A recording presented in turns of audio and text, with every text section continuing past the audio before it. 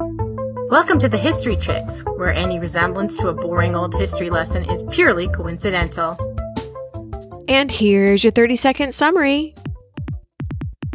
President Theodore Roosevelt had many challenges during his career: corruption in the New York police force, the creation of the Panama Canal, the Spanish-American War, protecting the Grand Canyon and other national monuments, and groundbreaking antitrust legislation. But the greatest challenge he faced was a volcano in a blue dress.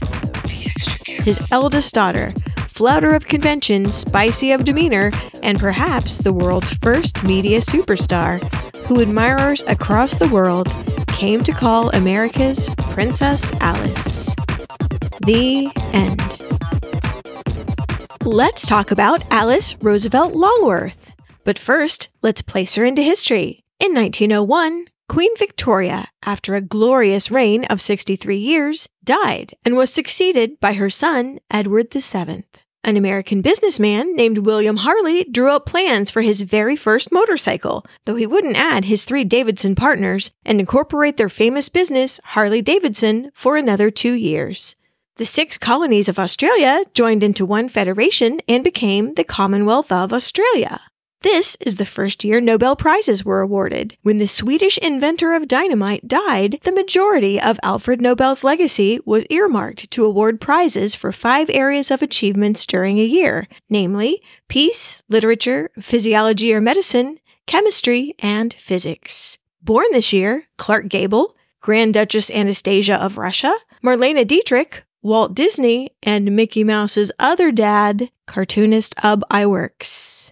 Died this year, painter Toulouse-Lautrec, author Johanna Spyri, who wrote Heidi, and Queen Victoria's oldest daughter Victoria, German Empress and Queen of Prussia. And on September 14th, 1901, Alice Lee Roosevelt, upon her father's inauguration as the nation's 26th president, became America's princess in the eyes of the country and the eyes of the world. Hello, and welcome to the show. Susan is very ill today and has no voice, and so we switched from our regular planned episode, and it is me, Beckett Graham, with a substitution, a subject that I've been low-key obsessed with as a sideline for a couple of years.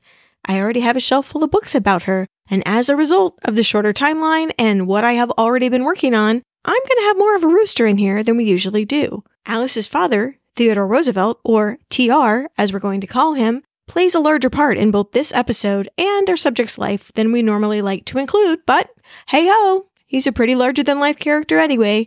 And so, with that caveat in place, on with the show. Alice Lee Roosevelt was born on February 12, 1884, on the 3rd floor of her grandmother's mansion in New York City, the oldest of the 6 surviving children of Theodore Roosevelt Jr. and the only child of Alice Hathaway Lee Roosevelt. I'm so sorry to say that most of what we know of Alice's mama is superficial.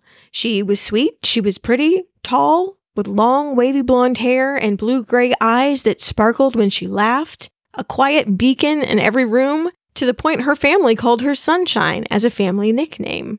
Her husband once wrote of her, quote, "None ever knew her who did not love and revere her for her bright, sunny temper and her saintly unselfishness." She was the daughter of a prominent banking family in Boston. Her papa's ancestry was very, very OG. There is a famous saying about the Boston Brahmins: the Lowells speak only to Cabots, and the Cabots speak only to God. And her papa had Cabot as a middle name.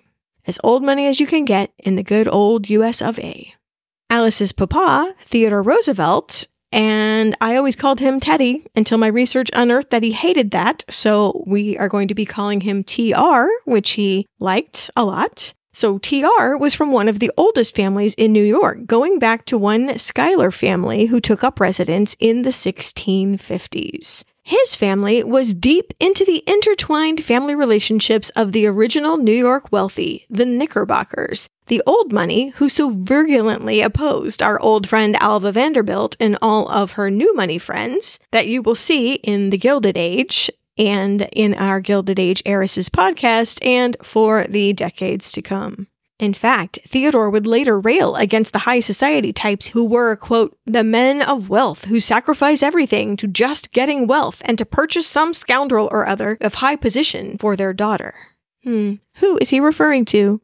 TR's papa himself helped found the Metropolitan Museum of Art and the Museum of Natural History. He was a man of good works and good times, said TR, and TR regarded his father as the ideal man, the man to emulate, the model for all to follow. TR's mother, Martha, who everyone called Mitty, came from a wealthy family in the South. Notably, she had grown up with an enslaved handmaiden named Bess, who used to sleep at the foot of her bed.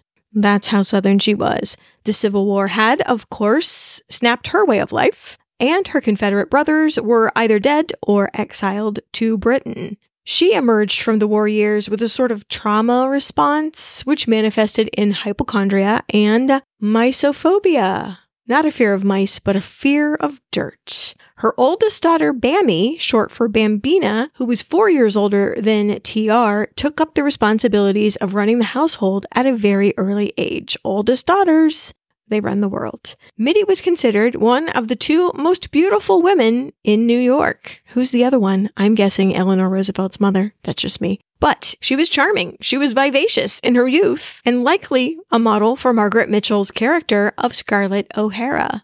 Perhaps Scarlett O'Hara without the grit, but it was her oldest daughter, Bammy, who was everyone's rock. So here's Papa, hale and hearty, rich and full of bonhomie, so charming, so debonair. And here's his eldest son, sickly, with asthma. Papa once bluntly told him if he didn't take himself in hand, he was looking at a career of being an invalid. So in his teens, tiny Theodore boxed, rode horses, he was an outdoorsman, he purposely faced everything that made him feel afraid. That was his philosophy of life. He grew up with the children of other Knickerbocker families, in particular one Edith Caro, a serious, studious, intelligent girl who he actually was officially walking out with, a girlfriend, we'd call her, by the standards of his day. TR was sent to Harvard, where he was a dandified young gentleman, intense and bookish and prone to put people off. Not his actual family, who loved him with extreme intensity, but everyone else is like, slow your roll a bit, Chachi. Give me a minute. I mean, it's hard to live up to a paragon like Papa. I always wonder about the children of the really famous. There's a lot of pressure, I think. More on that later, by the way. TR wanted to be a naturalist, a scientist, an author, and his papa deemed that a respectable course of action, warned that it wouldn't come with a whole lot of money, but it was a respectable pursuit for a man of his social class. TR, incidentally, would go on to write 39 books, among all of his other accomplishments. 3 things happened in quick succession during TR's sophomore year at Harvard. He and Edith had a mysterious but complete breakup, and then out of nowhere, his father died abruptly at the young age of 46 of cancer, leaving his teenage son to be the man of the family. And lastly, while on a visit to a well-heeled classmate's country house, he got the thunderbolt when he met Alice Hathaway Lee from a prominent Boston family, of course. Who else do we associate with? Enchanting. Everyone loved her, but not as much as TR loved her. From the day they met, he was smitten. By Thanksgiving, he vowed to himself that he would win her. He hurried to give her a premature proposal. He wanted to catch her before her debut, before he would have all the extreme competition that he feared would descend upon her. But she said no. There was a year of exhausting wooing. Honestly, reading it, it seems stalkery. And I would have blocked him on social media. But Alice had no such luxury, as their social circles were pretty much, if it was a Venn diagram, it would be a circle. There was another year of more auspicious and mutual relationship growth, in which TR was so nervous that someone would reach in and scoop her away, even at this last minute, that he wrote away for a set of dueling pistols, just in case. I told you he was intense. But eventually, Alice agreed to marry him. And he said, if loving her with my whole heart and soul can make her happy, she shall be happy for her whole life. The aim of my life shall be to shield her and guard her from every trial. Who could ask for anything more? On Valentine's Day, 1880, their engagement was announced, and they were married in October on the groom's 22nd birthday. although they didn't go on their honeymoon immediately because he was still in law school and had to wait for term to end. They joined the social whirl of what we would later call the 400. Literally, all of their invitations are from people that Mrs. Astor would later cement in her fairly famous list of who's who. He began construction on a 22-room house that he planned to call Leholm, after his wife. When they got back, TR decided to buckle down. He had been nominated as the assemblyman for the 21st District of New York and sort of got shocked by the low behavior of the rest of the assemblymen that he worked with in Albany at the Capitol. Aye. Genteel summers in borrowed yachts and the hallowed halls of Harvard do not prepare you for the dirty dealing and ruthlessness of politics, especially not New York politics of the time. But TR had finally found his place. He was soon the leader of the minority party and on key committees and making a name for himself with anti-corruption legislation and his willingness to fight.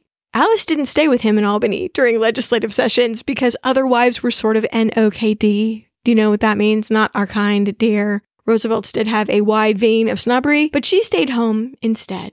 TR, as some self-care, went out west to hunt buffalo, and then he went and bought shares in a ranch, too. This really appealed to his masculine nature, his masculine ideal to be a cowboy with, dirty socks and a tanned face, and what glorious machismo this was. I mean, I'm for it. Everyone should have their own thing. My own slice of machismo in the house chooses to ride motorcycles in the Dominican Republic or sailboats to Cuba, so I got one in the house. In 1883, Alice was pregnant at last. TR's schedule being what it was, Alice moved in to her mother-in-law Mitty's house with TR's other sister Corinne and her new baby and Bammy to take care of them all. So cozy, but probably not for Bammy.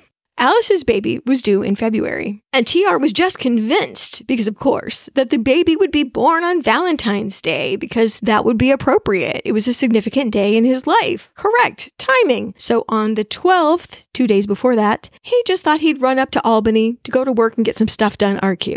That very night, after 1 day of labor, Alice gave birth to a healthy baby girl. Her mother-in-law Mitty had gone to bed with a serious cold, so it was Mitty's sister Anna and Alice's own mother who were with her at the birth, along with a doctor. "You ought to have been a boy," said Grand Aunt Anna to the baby as she was wrapping her up, and the poor mama said, "I love a little girl." No one noticed the grave face of the doctor.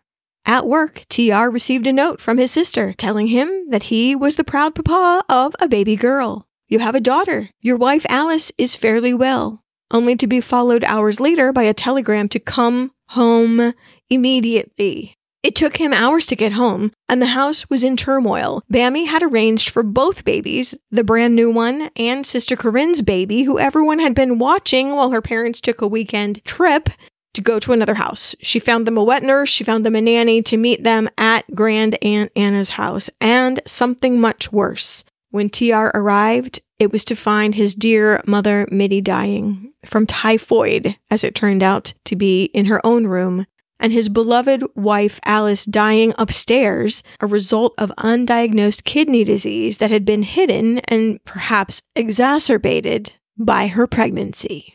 TR stood vigil at his wife's bedside, but she'd never regained consciousness. He had to take a break at about 3 a.m. and go downstairs and witness his mother pass away, and then come upstairs to hold his wife's hand as she too left this earth.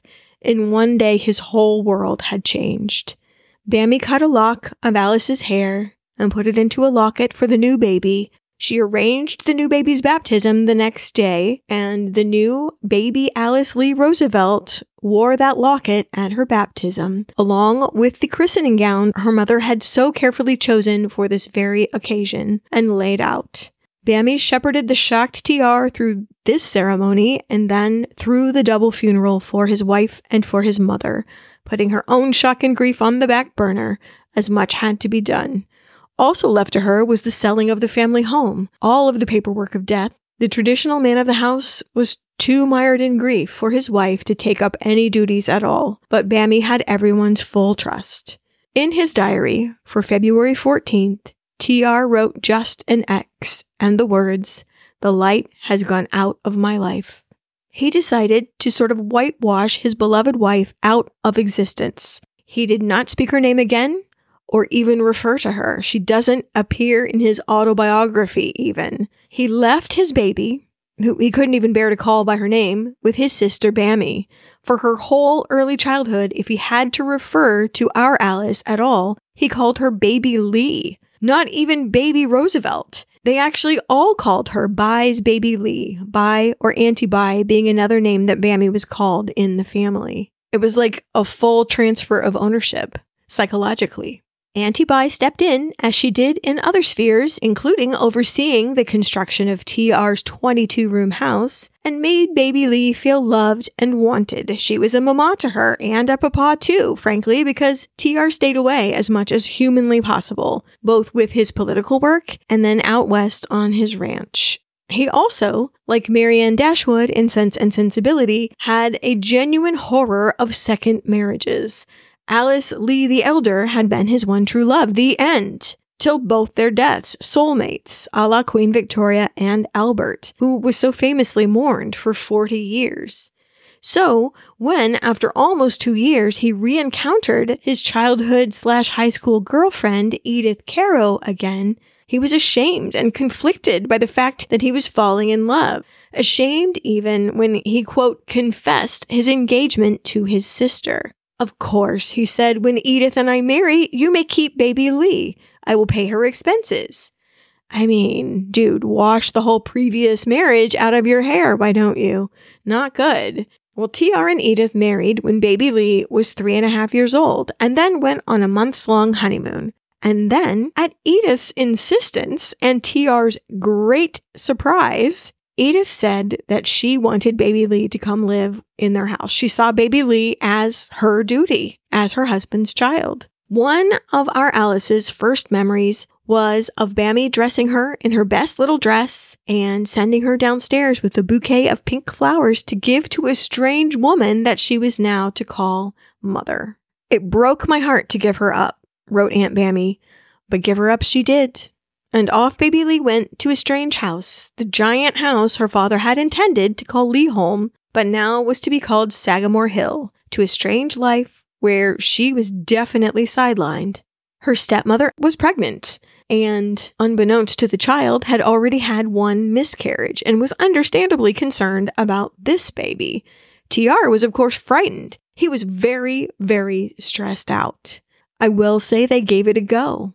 There was a period of reading to Baby Lee, of rambles through the woods, of trying to be a family. From here, it maybe unfairly looks like an alien checking out a book called What Does One Do with a New 4-Year-Old Child? But in fairness, this was new to everybody. Honestly, everyone was just doing the best they could. And Victorian parents were not supposed to be this hands-on anyway. They probably did better than 75% of parents out there at the time in this social class. Actually, I'm going to give them props for that. Baby Theodore Jr. was born only months after Baby Lee joined the family. Edith descended into a bout of severe postpartum depression and had forbidden Bammy the house completely. There was a bit of competition for TR's regard and value. So Alice had no one to help her understand what was going on. She sure loved her baby brother, though. Ted, the family called him. And the family began to call her sister instead of Baby Lee. So still, her actual name was a non-entity. In fact, she did have a few pictures of the woman she was named for, her real mother, but didn't fully understand who she even was. She was a pretty lady that her Irish nurse told her to put into her prayers, and that's pretty much all she knew. This woman got taken away. And so little sister would be sitting by Ted's crib overnight, and when asked what she was doing there, she said she didn't want Ted to be taken away. So already she's got a little bit of a confusing trauma about where her mother is and who she is and who Ted is and what am I doing here? Edith and TR would go on to have 4 more living children, and Edith would have 3 additional miscarriages. And each time, the family dynamic had to go through the painful change and growth. And Alice never fully understood why she was different than her siblings. Her father never talked about the fact that she had a different mother, but every summer she was sent away to her maternal grandparents' house, where she seemed to have relatives that her brothers and sister didn't have. families of cousins, beautiful aunts, a whole house to roam, and no one to tell her no. Every summer, she was spoiled rotten and was the focus of all her Lee relatives like an uber-only child. She could be as mischievous as she wanted, and it would bring only a smile and a shake of the head. She had a baby gang of well-heeled pirates that roamed the neighborhood and caused distress. "This is where I belonged," Alice would later write, but she only belonged for a month. Her wealthy Lee grandparents gave Sister an allowance that TR and Edith used to joke about in front of her. "We better be nice to Sister, because her money keeps this family afloat." So weird.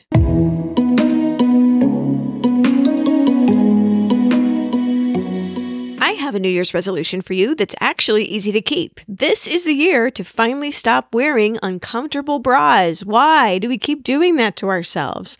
Support for today's episode comes from Honeylove.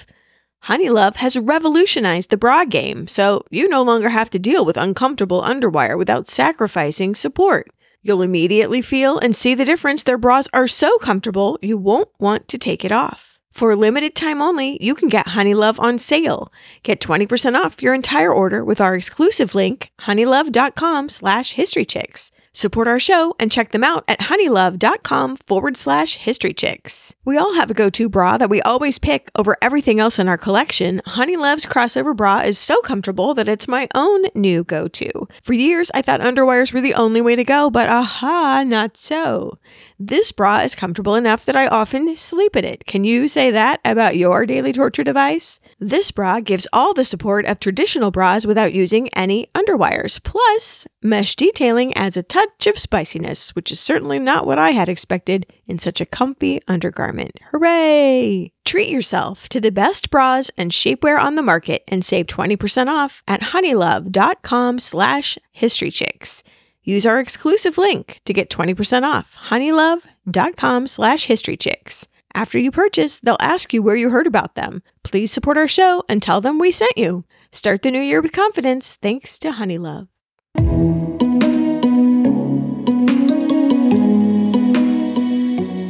TR still saw himself as an author and a historian, even though his political party still wanted him to participate in the campaign trail for their candidate for president.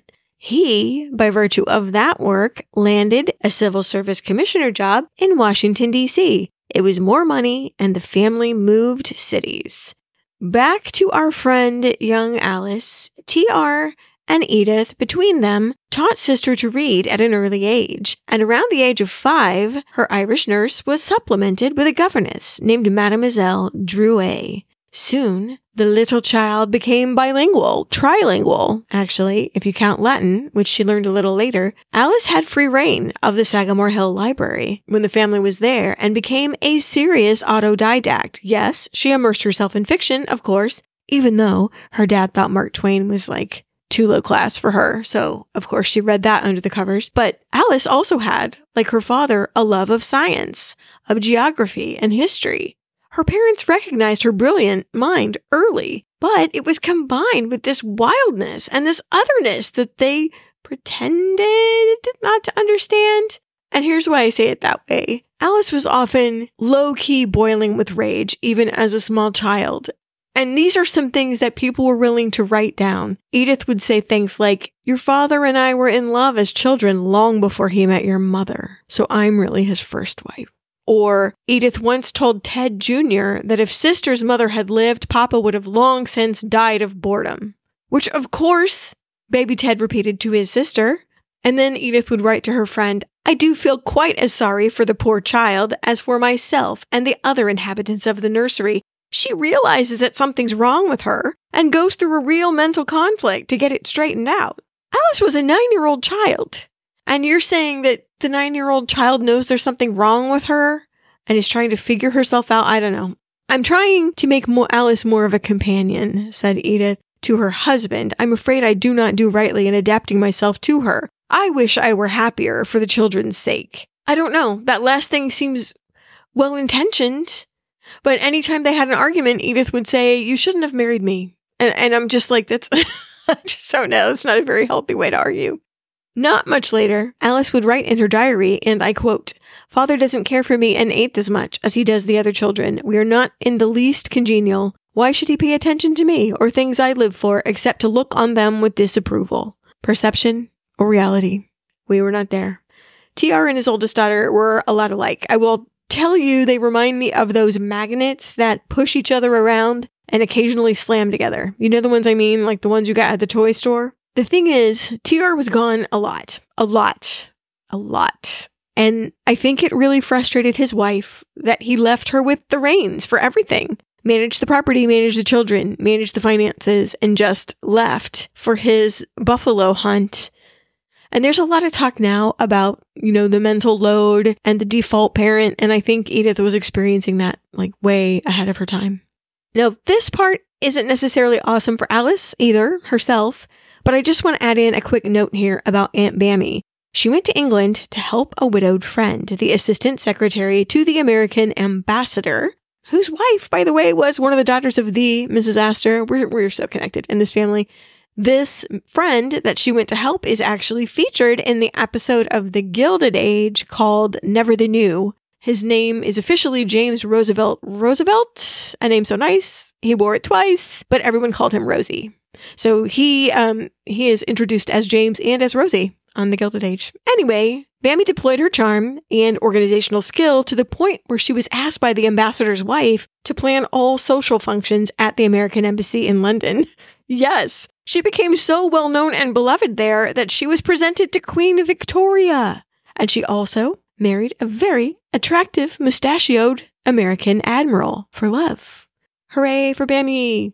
She still, upon her return, found time to reach out and turn some knobs of influence back in her brother's life. She found out a little too late that influential friends had asked TR again to run for the mayor of New York City. "We the party have a chance this time. Won't you come along?" And TR wrote back a despairing letter to his friend after he turned it down, like, "This is the most pivotal decision of my life. I must give up all thought of the work that I truly love." He didn't feel like he could drop the sure thing of his civil service job to speculate on running for office. Something that we haven't mentioned is his ranch lost a lot of money, like in the millions of dollars money. He could keep going, but he had a devastating financial blow. And I can only imagine his wife was not very cheerful about that. So money and his salary meant a lot. And so it was a big deal that he couldn't give it up. In fact, the guy that ultimately won, who ran for the party and won after TR turned it down, offered TR the job of street cleaning commissioner, which was clearly and understood to be a slap in his face.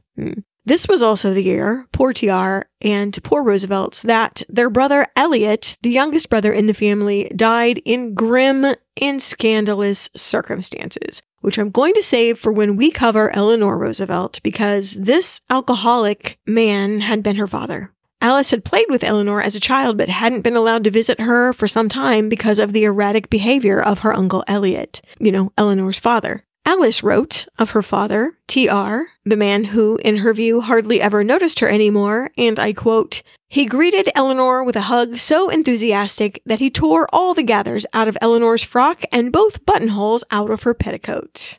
I mean to tell you, you are not going to believe the childhood of Eleanor Roosevelt, by the way. Alice was likely too young to be told about all the chaos, actually, and Eleanor was always held up to her as a model of good young lady behavior. Blurg, said Alice. Alice loved poking at her, I'm sorry to say.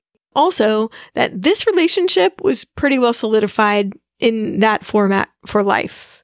Notably, as an exception, once at a dance, Alice was dancing with their distant cousin, FDR, and whispered in his ear at the end of the polka, "You should go speak to Eleanor."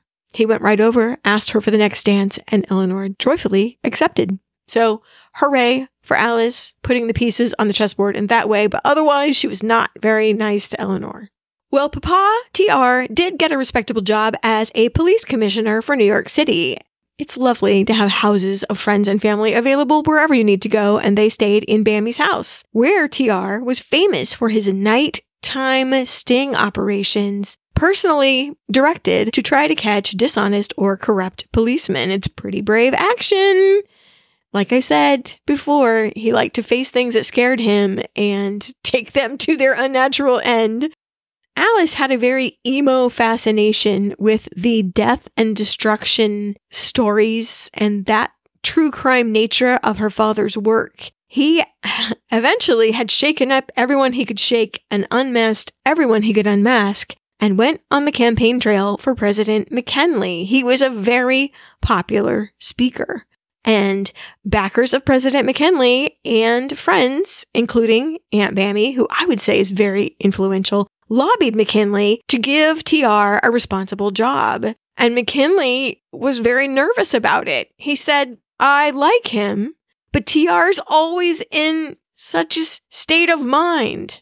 Who does that sound like? Wherever did Alice get it? He said, TR's unpredictable, and he's always arguing with people. True, but he would be really useful in the current climate. And ultimately, and against his better judgment, but to pacify his friends and supporters, McKinley appointed TR as the Assistant Secretary of the Navy. Finally, a job worthy of his talents and worthy of his social status. Off the family went again to Washington, D.C., and the wheels came off the cart. With regard to 13-year-old Alice's behavior, she coasted on her bicycle with her feet up on the handlebars. Listeners of our Annie Londonderry episode will remember with what shock and trepidation society reacted to women suddenly getting this much autonomy in travel and riding their bicycles in the normal way. Trouble with a capital T, which rhymes with B, which stands for bicycle. Sorry to the Music Man for that little bit of dogma. She gathered a baby gang of boys to hang out with, ran around town with them, had a secret club in a hayloft with them. She constantly was late in from curfew. Where is Alice? Alice has missed dinner. The final straw was one of the gang, a boy, showed up in a dress at the front door to see if Alice could come out and play. I guess he thought that the dress would give him legitimacy, like if a boy came to the front door, they wouldn't let her come out. Well, anyway, there was a giant brouhaha, and her parents really had no energy for this. TR was included in an imminent American foray into what would later become the Spanish-American War. There had been tales of concentration camps in Cuba. McKinley was in the process of trying to negotiate with Spain for Cuban independence. TR was responsible for reshuffling of naval assets in case war broke out. And Edith had just had her last child, Quentin, her fifth surviving child, as it turns out. So he had a perfect name. And also, Ted Jr. was very, very ill. Alice was sent to stay in New York with Auntie Bammy right after she turned 14. Please, oh please, do something with her. We can't keep her around this house. And Alice was not an instant angel, of course. She and her friend/cousin Helen Roosevelt, Rosie's daughter, sat on Aunt Buy's stoop and catcalled passersby, and they rode around in a cab with no chaperone and winked at strange men. I love it. I mean, there was no internet. They had to do some stuff. Well, 2 days after she arrived at Aunt Bammy's, the USS Maine exploded and sank in Havana Harbor. Hundreds of American soldiers were killed. Public opinion pivoted immediately to Spain having committed this act, and rattlings began that America should get involved in war. And Aunt Bammy's husband was sent to assist with the month-long investigation of the sinking of the Maine. And so it's mundane now to tell you about how life at Aunt Bammy's changed Alice's demeanor for the better, which, of course, TR was so gratified to hear about. Here's what happened. Bammy kept her young relatives busy with lectures, with concerts, with required lessons, with interesting company in the house, with expectations of minding herself. Bammy was interesting company herself. Her words have been described as spicy, as perhaps acid, but Alice saw how people took to Bammy. And it was a good example, I think, of using your intelligence and gathering people to you and enlivening a room. And Alice really admired that and really tried to imitate that. She'd always been a good imitator of accents, of her Irish nanny, of her French governess, later of Eleanor Roosevelt, which was not as noble. Anyway, so she was a good mimic and tried to model herself a little bit on Aunt Bammy. But the most important thing that Aunt Bammy provided, in fact, was attention. An adult who listened to her, who really listened, and also unconditional love. that she had had for Alice since she was born. Now, as to war, I'm going to have to direct you, if you want more about TR's next chapter, to a specific link about his regiment, the Rough Riders. It was made up of Native Americans, of retired police officers, gold prospectors, cowboys, hunters, college men from the East Coast, millionaires, and military veterans, which he and his friend recruited, armed, and trained. His friend, Colonel Wood, and TR as his lieutenant colonel, and then very, very much against the wishes of his wife, in May of 1898, TR abruptly left Washington and went to war in Cuba. And according to my family history, some sort of great Uncle Wright who participated as well. I haven't really had time to go down that particular rabbit hole, so we shall see if I can find any evidence. But family lore says that we had a young male relative that rode, or in some cases, walked with the Rough Riders and Teddy Roosevelt. So more on that if I find any more. Everyone who knew for sure is no longer with us, so that's a bummer. So TR, very much against the wishes of his wife, in May of 1898, TR abruptly left Washington and went to war in Cuba. There was another war much closer to home. There was such tension in the Roosevelt house that Edith enrolled Alice at Miss Spence's boarding school. This is for Susan. Go Sabres. It's a very famous boarding school, still in existence, with such illustrious alumni as Marjorie Merriweather Post, Edie Beale, and Gwyneth Paltrow, if you want a more recent graduate. The servants were sewing the name tapes in all the clothes. The trunks were being packed. The sheets had been bought. The towels had been bought. As far as Edith was concerned, Alice was on her way to boarding school, and Alice said, "I promise you that I will do something to humiliate you. I have it in my power to make it very embarrassing for you." Woo. Oh my gosh, I'd rather go back to the other war. Well, the short version is, for right or wrong, war being what it is, and TR's part in it being key or not, depending on your perspective, TR came back a war hero. His exploits were famous.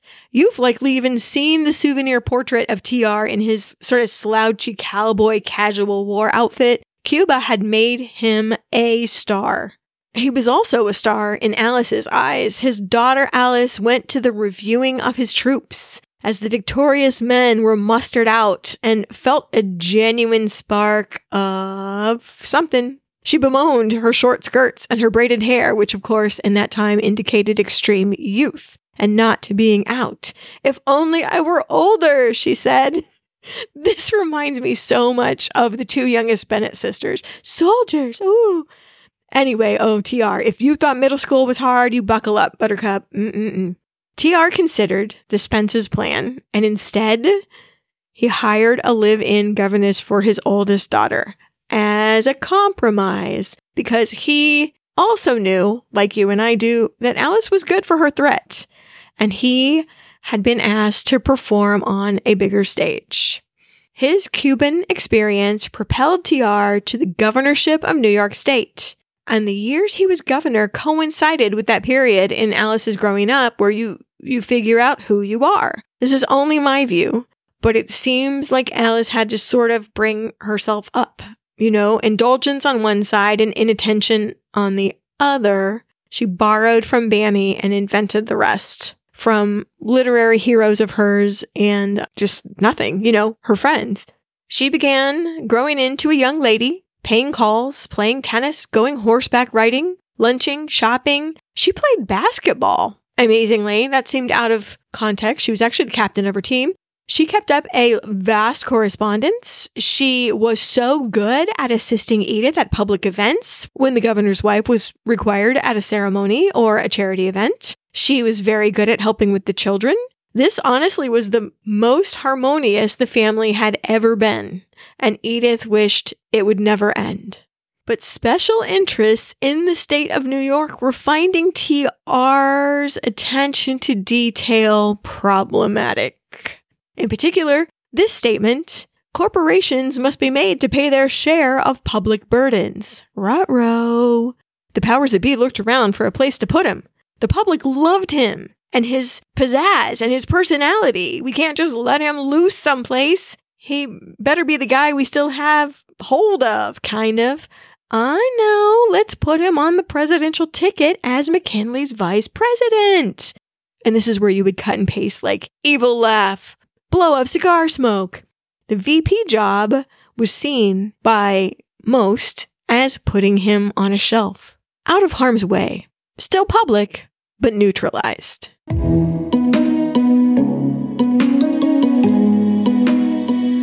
Beckett and I are delighted to welcome Lumi Deodorant as a sponsor of the History Chicks. What's Lumi? Lumi is whole body deodorant that was designed by an OB.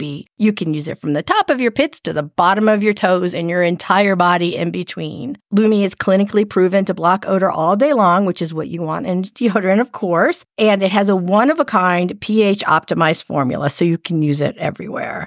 I have been using Lumi deodorant for years. I saw a very clever ad that they had on social media a few years ago, and I sent off for it and loved it. I use their stick deodorant. Mostly I use their body wash. It's amazing. And I also use their deodorant wipes. These deodorant wipes are fantastic. They're great for when you travel. I put some in my carry-on bag and I freshen up whenever we get someplace because I don't have time to take another shower, but I want to smell like I took a shower and just feel fresh. I put them in my bag that I used to take when I would go to watch my son's sporting events. Heck, I've even put these packs into the stockings of my family. That's how much I love them. Lumi deodorant is baking soda free, paraben free, it's pH balanced for safe use everywhere, and it's clinically proven to control odor better than a shower with soap alone.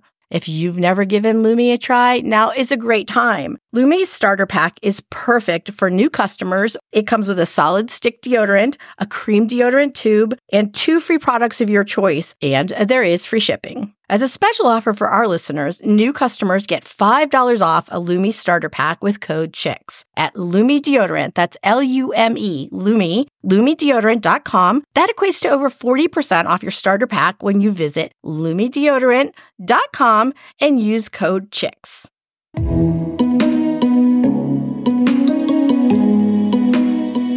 So, old TR is wise to the political machinations, but what could he even do exactly? President McKinley's own OG, vice president, had died. McKinley's advisor's hair stood on end. That cowboy, everyone is crazy. You'd better stay alive, sir, he said to McKinley. He felt like he was taking crazy pills, like everyone was so excited about this, and he's like, this is not a good idea. TR was swept up in a tidal wave of enthusiasm and support from the public on the front side and strong hands pushing him from the back. His own friends reassured him and advised him, you're a young man and this position is a great opportunity for the big job later. Wink, wink. Well, it was as inevitable as Niagara Falls. Teddy Roosevelt was nominated as McKinley's running mate with 16,000 people in a room shouting, "We want Teddy! We want Teddy!" Well, they got him. They sure got him. TR gave 700 speeches on behalf of McKinley. That's the best running mate ever, popularity-wise. The weekend before Election Day, TR paid his daughter Alice a great compliment, that of standing on the reviewing stand during a military parade. It was November. There was freezing rain. But for 7 hours, she stood proudly beside him while tens of thousands of men marched by chanting his name. Teddy! Teddy! Both TR and Alice were exhilarated at the experience. Aren't you worried that you'll get a cold? That your daughter will get a cold? The weather's not going to give you a cold. You're warm when you get a welcome like that. Alice, too, also warm inside from having been included at such a public event. McKinley and Roosevelt won their election handily, especially if you use the yardstick of the Electoral College. Republicans, of which TR was one, held the North, the Midwest, and the entire West Coast, and Democrats, as was traditional at the time, won all over the South. Sort of the opposite of what might happen today. Edith was nervous. Edith was super nervous about all the entertaining they'd be expected to do on their reduced budget, especially the big one, pending in the not too distant future. Alice was 16, and soon she would have to make her debut into society. Edith, TR, and Alice too, they included her, looked for a house that had to do a lot of different things, be impressive enough for official functions, big enough for family life, and located in a convenient area and cheap enough for their budget. That's the big one. The VP position didn't come with a house. It actually didn't come with a house until 1974, when the house at number 1 Observatory Circle at the Naval Observatory began to be provided to them. Some friends stepped in with an offer of a house. Hooray! It's good to have friends in all the places. They couldn't take it up until winter when the original family left, but it's yours for the duration if you want it. So if anybody out there has a house in an awesome place they want to lend me for 4 years, that's amazing. That's a good friend. The whole extended clan came up for the inauguration. There was exultation in the land, and then the family went back home, awaiting their winter establishment. TR mentally prepared himself for 4 years of boredom, I guess, ineffectuality at best. But only 6 months later, the rest of the family was summering, as usual for them, in the country at a cabin in the Adirondack Mountains. But Alice was with her cousin/friend Helen at a family camp elsewhere. Camp being what wilderness wealthy called their giant establishments. Have you seen the house in that new series, Yellowstone? Like, that's the level of camp we're dealing with. Lots of taxidermy and diamonds. Yes.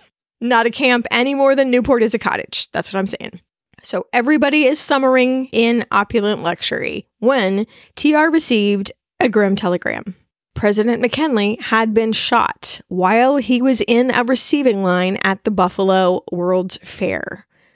A young anarchist named Leon Czolgosz, who had been radicalized after the Panic of 1893, like the 19th century's answer to the Great Depression, in his mind, somehow neutralizing the president would make things better for the common man. His frustrations had boiled over. He shook President McKinley's hand and with the other shot him twice at point-blank range. The next man in line disarmed the assassin, and the president was taken for emergency surgery. As the days went on, the president went more and more downhill. 8 days afterward, TR got a series of 3 telegrams that changed his life forever. Number 1, the president is ill. There is absolutely no hope. The next one, the president is dying. Lose no time in coming. And TR rushed through a dark and stormy, dangerous descent from the mountains in the night and was handed the last one at the train station. The president died at 2:15 this morning. TR sent a telegram to his wife and got on the train as the new president of the United States.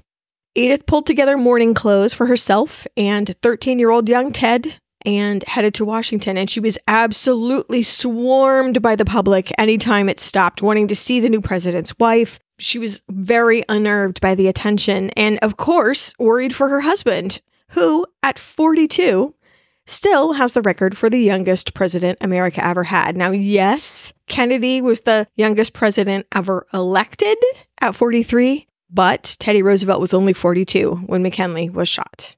And it must be said, the crowds around her husband, around her son, made her extremely anxious because what had just happened to the last person who had this job, and TR was already, this is, day 3, he was already evading his Secret Service protection, which you're really not supposed to do.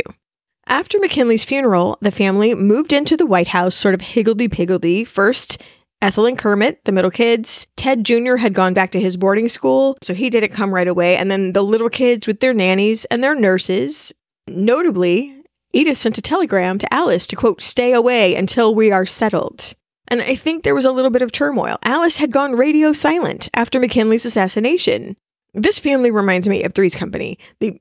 Everybody misinterprets each other's motivations or conversations, and Edith was hurt that Alice didn't congratulate her father or even contact anyone. Alice was hurt not to be taken to the funeral. Edith had threatened to put Alice into a school in Washington, D.C., so Alice wanted to avoid Washington completely and just stayed away lest she be thrown into her school. Just like in a sitcom, 1 2-minute conversation with everyone at the same table might have straightened everything out, but it went on for months. Anyway, Alice was trouble even from 300 miles away, because almost the first thing TR did was send for Booker T. Washington to talk about the, quote, black vote. they had a mutual need. TR wanted this voting bloc to win his next election, his first, quote, real election. And, of course, Booker T. Washington wanted, frankly, what all humans want, which was equality. But what they actually talked about that night was TR's power to appoint judges that could remove or reduce or mitigate the policies in the South that restricted the Black man's ability to exercise their right to vote. We have talked about this often, from the Ida Wells podcast up to the Fannie Lou Hamer podcast. Poll taxes, literacy requirements, off-site registration, overt intimidation. They had such a good talk, in fact, that TR invited Mr. Washington to dinner. No person of color had ever been invited to the White House for dinner, ever. But Booker T. Washington had literally just had tea with Queen Victoria, and he knew this was a big deal in America. The dinner went great. Everyone was fine. There were only 4 people at the table, but the press somehow got the idea in their heads that Alice, now age 17, and Booker T. Washington had been seated together at dinner. And the press in the South went crazy with anger in a way that we might not understand today. They called it a grievous blunder that is worse than a crime. And Alice became sort of a symbol of the flower of white womanhood thrown into danger. I mean, I cannot stress how upset people were about this. Never mind that Alice had not yet set foot into the White House at all. Death threats rained down on TR and on Booker T. Washington, and TR thought he better go get Alice and bring her back. He was getting an honorary degree at Yale. I'm going to pick you up on the way. And Alice literally didn't realize this was all brewing. He sort of convinced her by offering to host her debut in a few months and also canceling the plan for school. Hooray! Hilariously, at the actual event, she was seated next to Mark Twain, who, of course, in her father's eyes, that was a crime. The irony. It was a heady experience seeing people treating her father with such respect. And when they got on the train, there was this unimaginable luxury of a private train car. And when they landed in Washington, D.C. and stepped off the train, what to her wondering eyes should appear, the crowd was chanting her name. Flashbulbs were popping in her direction. Later articles described her dress, her beauty, the flowers she wore, her regal demeanor, her smile, her graciousness. My, what have we here? What we have is an inkling of what was to come. The public loved the thought of the Roosevelt family in the White House. 6 children roaming around there, playing hide and seek in the hallowed halls, stealing trays out of the kitchen to sled down the stairways, walking on stilts all over the place, bringing with them a whole menagerie of pets, lizards, guinea pigs, a macaw named Eli Yale, a pig, a rabbit, an owl, a couple of chickens, a baby badger a lady had given the president in Silver Springs, Kansas, Quentin's pony, Algonquin, who Alice and her other siblings once put into the freight elevator to take up to Quentin's bedside when he was sick. But Algonquin thought there was another horse in there with him because of all the mirrors, and it was very hard to get him back out of there. The family had a bear, an actual bear named Jonathan Edwards, after a Puritan minister because he was, quote, gloomy and strong, just like their mother's ancestor. Some supporters in West Virginia had actually given that bear to Alice. Believe it or not, Jonathan Edwards was not the first bear at the White House. Thomas Jefferson had a pair of grizzlies that he kept outside, but this bear had the run of the house for a while, just running around with the family dogs. TR used to walk this bear on a leash and feed it honey and nuts. People were more scared of the badger, actually, who used to leap up and sort of ching people. Or sometimes Quentin, especially, would nonchalantly bring a box into a meeting room and oops, the snakes got out. I mean, it was chaos in there. Eventually, TR had to get Jonathan Edwards out of the house. He got too big and kind of too crazy, and he convinced the Bronx Zoo to take him. I will put a picture of his note on the Pinterest board. The whole place was kind of a zoo, actually. Glorious chaos. And just after the new year, an event Alice had been looking forward to for years finally happened. It was time for her debut, held in the White House, which she had been downplaying to her friends oh, pshaw, it's just nothing, it's whatever. And she was actually kind of glad that she did, because massive arguments between Alice and her stepmother about this event broke out all over the place. As you can only imagine, Edith insisted and this is probably the core of the problem between them, she insisted that TR by rights should be the one to pay for everything, and not Alice's strangely superior income. Therefore, there was significant cost cutting that embarrassed Alice very much. And she said of herself, writing as a much older woman, "I became a very disagreeable young person. Punch instead of the expected champagne, no favors for the high-ranking and rich guests, chintzy floral arrangements." I mean, there were thousands of flowers in there, whatever. As far as Alice was concerned, this event was going to be a letdown, almost like a hootenanny or something. Instead of having a respectable dance floor, there was just fabric stretched over this ugly mustard-colored carpet left over from the Cleveland administration. At least someone went under that floor and structurally reinforced everything with big logs because floors had been known to collapse.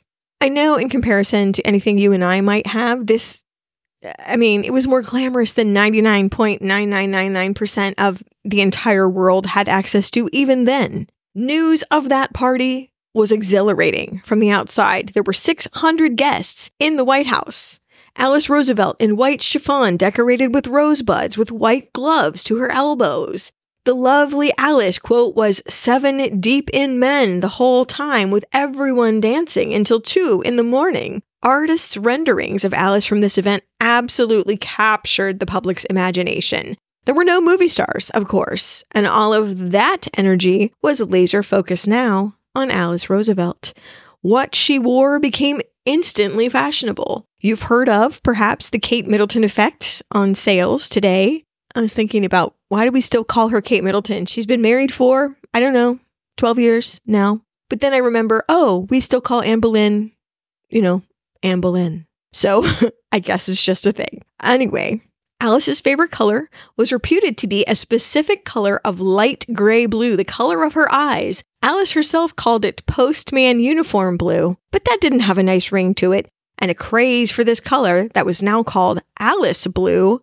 It was the most fashionable color in the country. I thought Alice Blue referred to Alice in Wonderland, and I might have been exactly wrong, because although Alice, book Alice, had appeared before in, of course, black and white pen and ink drawings, once color came along, she had been featured in white and in yellow. But the first major edition of Alice in Wonderland that came out after Alice Roosevelt's debut featured Alice, book Alice, in a blue gown. And that edition was very popular, so popular that most of the time, future illustrators kind of used it as canon. That is what she looked like. The book doesn't mention the color of her dress. Then that was cemented later in 1951 when, of course, Disney used a blue gown for Alice's costume. So it's not that much of a stretch to assume that the popularity of Alice Blue and the main character in the book being named Alice led to book Alice having a blue gown. So it was entirely backwards.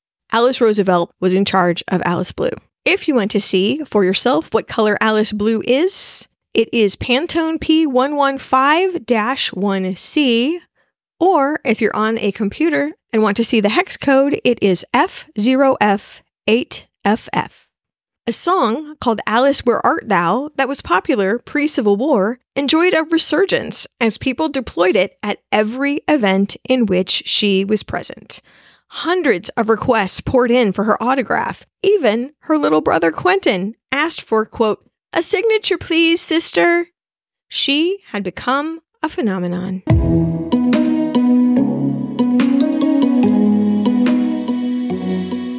I had a problem. Sometimes previous me was not very patient. And when you're craving a certain movie, you'll do anything to get it in front of your eyes, including signing up for that streaming service again. Sometimes I'd sign up for a free trial to get a hold of a discount or access to read something, and hey presto, I had subscribed. And I'd go down my bank statements and just see that legitimate name of a business I really do use, no immediate red flag. If I asked you how many subscriptions you have, would you be able to list all of them and how much you're paying? If you would have asked me this question before I started using Rocket Money, I would have said yes, but let me tell you, I would have been wrong. I can't believe how many I had and all the money I was wasting. So I used Rocket Money to help me find out what subscriptions I'm actually spending money on. It was very eye-opening, and I had them cancel the ones I didn't want anymore.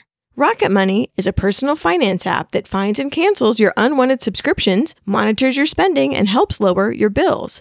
I can see all my subscriptions in one place, and if I see something I don't want, I can cancel it with a tap. I never have to get on the phone with customer service. Rocket Money has over 5 million users and has helped save its members an average of $720 a year, with over 500 million in canceled subscriptions. Stop wasting money on things you don't use. Cancel your unwanted subscriptions by going to rocketmoney.com/historychicks. That's rocketmoney.com/historychicks. rocketmoney.com/historychicks.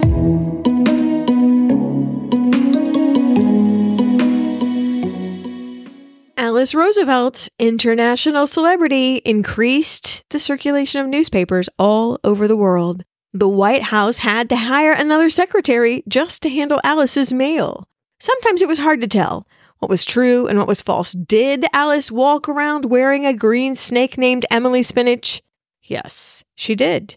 Did Alice smoke cigarettes on the White House roof? Why, yes, she did. In her defense, TR yelled at her not to smoke under his roof, but he never said anything about on the roof. He once tried to break her of smoking by handing her 2 cigars and demanding that she smoke them all the way down. If you're going to keep smoking, how about this? Why, thank you very much. And she smoked them down to the nub with a big smile on her face. I should have put an end to your smoking long ago. Yes, darling father, you should have, but it's far, far too late now. Hilarious stories, everyone. But when the press told people she turned cartwheels in the upstairs hall, I would never. That was not very ladylike. And a scurrilous story emerged about Alice stripping to her underwear and dancing on a table. That one actually brought a lawsuit. I mean, there's exciting and there's reputation killing. TR and Edith had just a conflicted feeling about what seemed to be happening with the world and their daughter. And later, in her autobiography, Alice wrote, and I quote, "This whole attitude toward publicity was so ridiculous. I was brought up on the principle that nice people, nice women especially, didn't get their names in the papers except when they were born, when they married, or when they died. We were always being enjoined not to talk to reporters and to avoid photographers, but at the same time, there was all this interest in our every move. The family was always telling me, beware of publicity, and then there's publicity hitting me in the face every day. And once stories got out, or once they were invented, I was accused of courting publicity. I once destroyed a savage letter on this subject from my father because I was so furious with him. There was he, one of the greatest experts in publicity there ever was, accusing me of trying to steal his limelight." Well, that was a battle that was going to be fought over and over and over through the course of the rest of their lives. But TR seemed to realize, though, that Alice knew where the real line was. I mean, if you just look back at the cartwheel story, she was horrified and wanted that squashed. So she knew where the line was between impropriety and impropriety, you know. There was one truth that was self-evident. Alice was good for the TR approval rating, and she was deployed, sometimes, like a not-so-secret weapon. TR was once questioned how come he didn't seem to have more control over his oldest daughter, to which he famously replied, "I can do one of 2 things. I can be president of the United States, or I can control Alice Roosevelt. I cannot possibly do both." I love it. Alice found a kindred spirit in another young woman who had been a feature of the gossip columns since her arrival in Washington. Countess Marguerite Cassini first came to the capital as the 16-year-old, quote, niece of the Russian ambassador. She was the hostess at all of the Russian embassy events, but the tittle-tattle never seemed to stop. Was she his niece? What if she was his, lady friend or his natural daughter? Oh, no. Was she even a countess? Well, the truth was, she was the count's daughter. And her parents were married. Her mother, a famous singer in Russia, who was not really supposed to have married into the nobility, had been posing in Washington, D.C. as Marguerite's governess in the ambassador's household. Marguerite had been both legitimized as a member of the nobility and declared a countess in her own right by Tsar Nicholas II himself. So, No higher authority back home. Back at you, naysayers. These two ladies, Alice and Marguerite, were the bosses of the most powerful clique in Washington, D.C. For the under 25s. Alice famously drove Marguerite's red convertible around D.C. like a bat out of you-know-where, and the police were not about to give her a ticket. What were they supposed to do? Turned out, there for a while, anyone driving any red car would get what amounted to a free pass in D.C. because the police would avoid you. That's some kind of power. Prince Heinrich of Prussia brought a diamond bracelet for Alice as a present from his brother Kaiser Wilhelm. My brother wishes for Miss Roosevelt to christen his new yacht, please. This was built by an American company, and Heinrich had been sent to America to pick it up, among other diplomatic duties. The French ambassador immediately protested. He's just trying to get America on Germany's side by having Miss Roosevelt at his event. Wow, what's that like? A whole country is losing its temper because of your influence on the American people. TR thought this was just fine.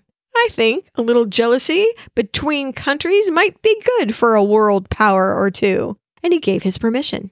Alice went immediately to practice smashing champagne bottles in Aunt Mammy's backyard. She didn't want to do a bad job. On the day, the New York Times reported, quote, Miss Roosevelt was the most self-possessed person on the stand. Gossip columnists, of course, made note of the number of times Prince Heinrich took her arm and described in detail everything she was wearing and all the expressions on her face. The christening of the meteor went off without a hitch. Alice herself sent a telegram to the Kaiser, no big, as if they were friends. I congratulate you, and I thank you for your courtesy to me, and I send my best wishes, Alice Lee Roosevelt. Kaiser Wilhelm was so charmed by her that he later rechristened a German Admiralty yacht, the Alice Lee, in her honor, and featured a portrait of her on the wall. The New York Times, for the very first time, dubbed Alice Roosevelt Princess Alice. Other favorable coverage in the newspaper, in Leslie's Weekly, Alice has all the honors and pleasures of royalty without being in the least hampered by its restrictions. Her worldwide popularity was never equaled by any other maiden. In the Ladies' Home Journal, she was praised as a typical American girl in the best sense of the word, modest, self-reliant, and democratic.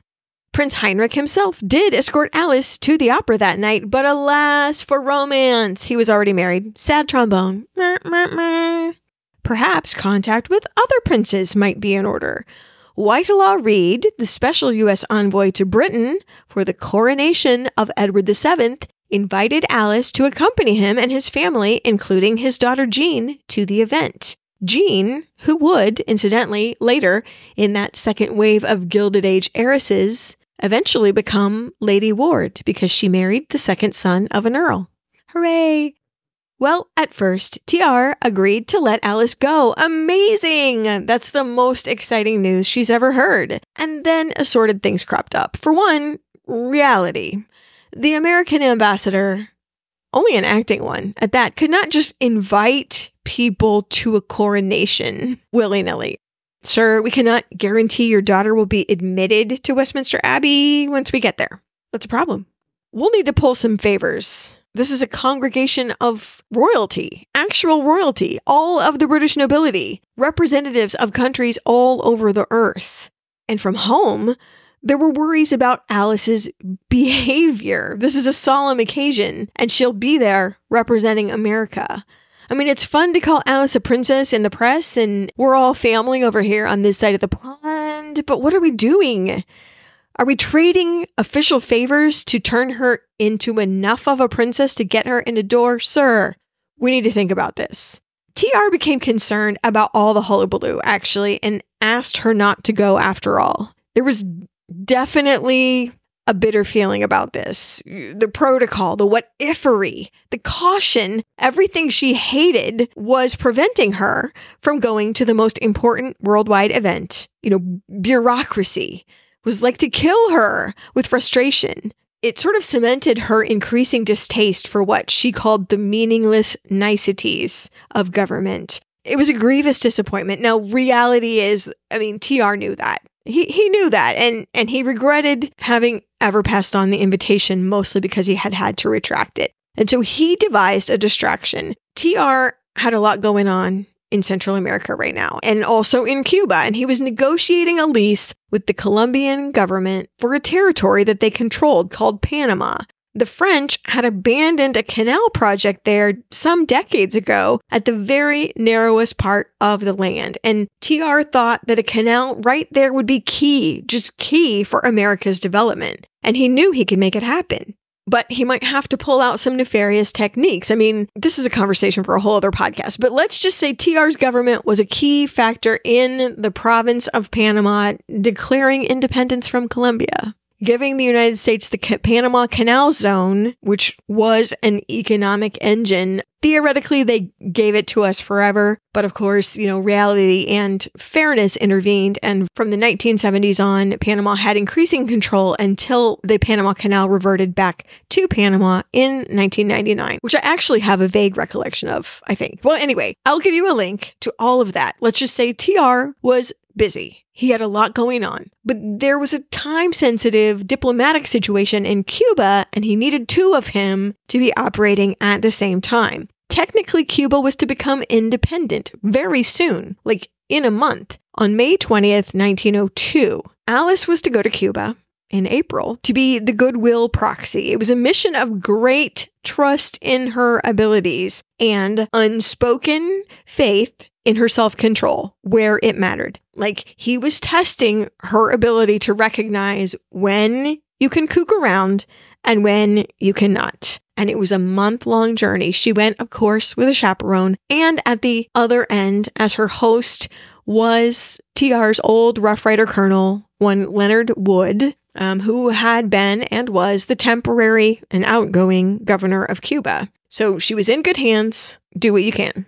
Cubans themselves had hated the necessity of U.S. troops on their land, but turned out in joyful force for Alice. And just imagine this kind of montage of walkabout scenes, very reminiscent of Princess Diana. Charity receptions, visits to schools, talking to children, dances. She reviewed troops. She ate enormously spicy food, absolutely loved it, fanned herself to the joy of everyone that saw her, shopped for souvenirs, waved, smiled, behaved amid scores of people calling her name.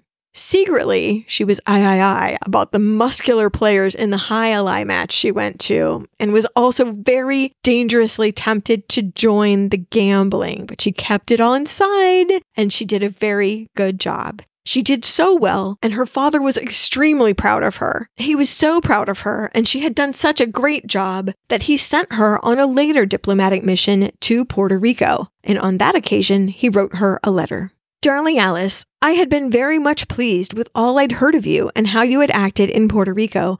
I'm very much pleased that you found the visit so interesting, and it was a good thing in more ways than one. You were of real service down there. You made those people feel you liked them and took an interest in them, and your presence was accepted as a great compliment. Goodbye, blessed girl. Your loving father. Now that is progress, though it might be temporary. And that is where I'm going to leave you for episode 1. We have been through some stuff, haven't we? And we've learned maybe a little more about TR than you would have expected to learn on this podcast. There's more to come in episode 2, and I will try to get Susan back with me so that you have us both for the second part of her story. I hope the weather is nice where you are. I wish you all a happy new year, and we will see you next time. Thanks for listening. Bye. If you liked what you heard today, tell a few of your friends about an episode you think they'll love, or leave a review for us on Apple Podcasts. There are still a few spots left for our Vienna and Salzburg trip in June, and by a few, I mean under 5. You should Google how beautiful Hallstatt is. Just do it. We'll be there. And then go to likemindstravel.com to see the rest of the amazing itinerary. Stay tuned for part 2 of the Alice Roosevelt story, ideally including Miss Susan. The song in the middle is from our old friend James Harper, creating art as Harper Active. The song's called A Fork Where a Fork Don't Fit, and I don't know why. And the song at the end is Forget the Princess by Collection Get. See you soon.